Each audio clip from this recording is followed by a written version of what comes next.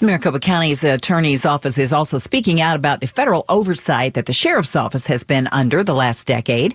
KTAR's Heidi Hommel joins us live from the News Center with more. Yeah, Becky. County Attorney Rachel Mitchell explains the federal monitoring has cost taxpayers about $240 million.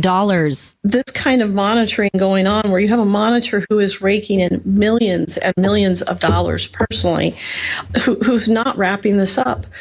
You've got to ask yourself, what are we accomplishing here? She believes the resources could have been used differently to make the community safer. Reporting live in the News Center, Heidi Hommel, KTAR News. This oversight has been in place ever since a federal judge ruled MCSO racially profiled people during traffic stops.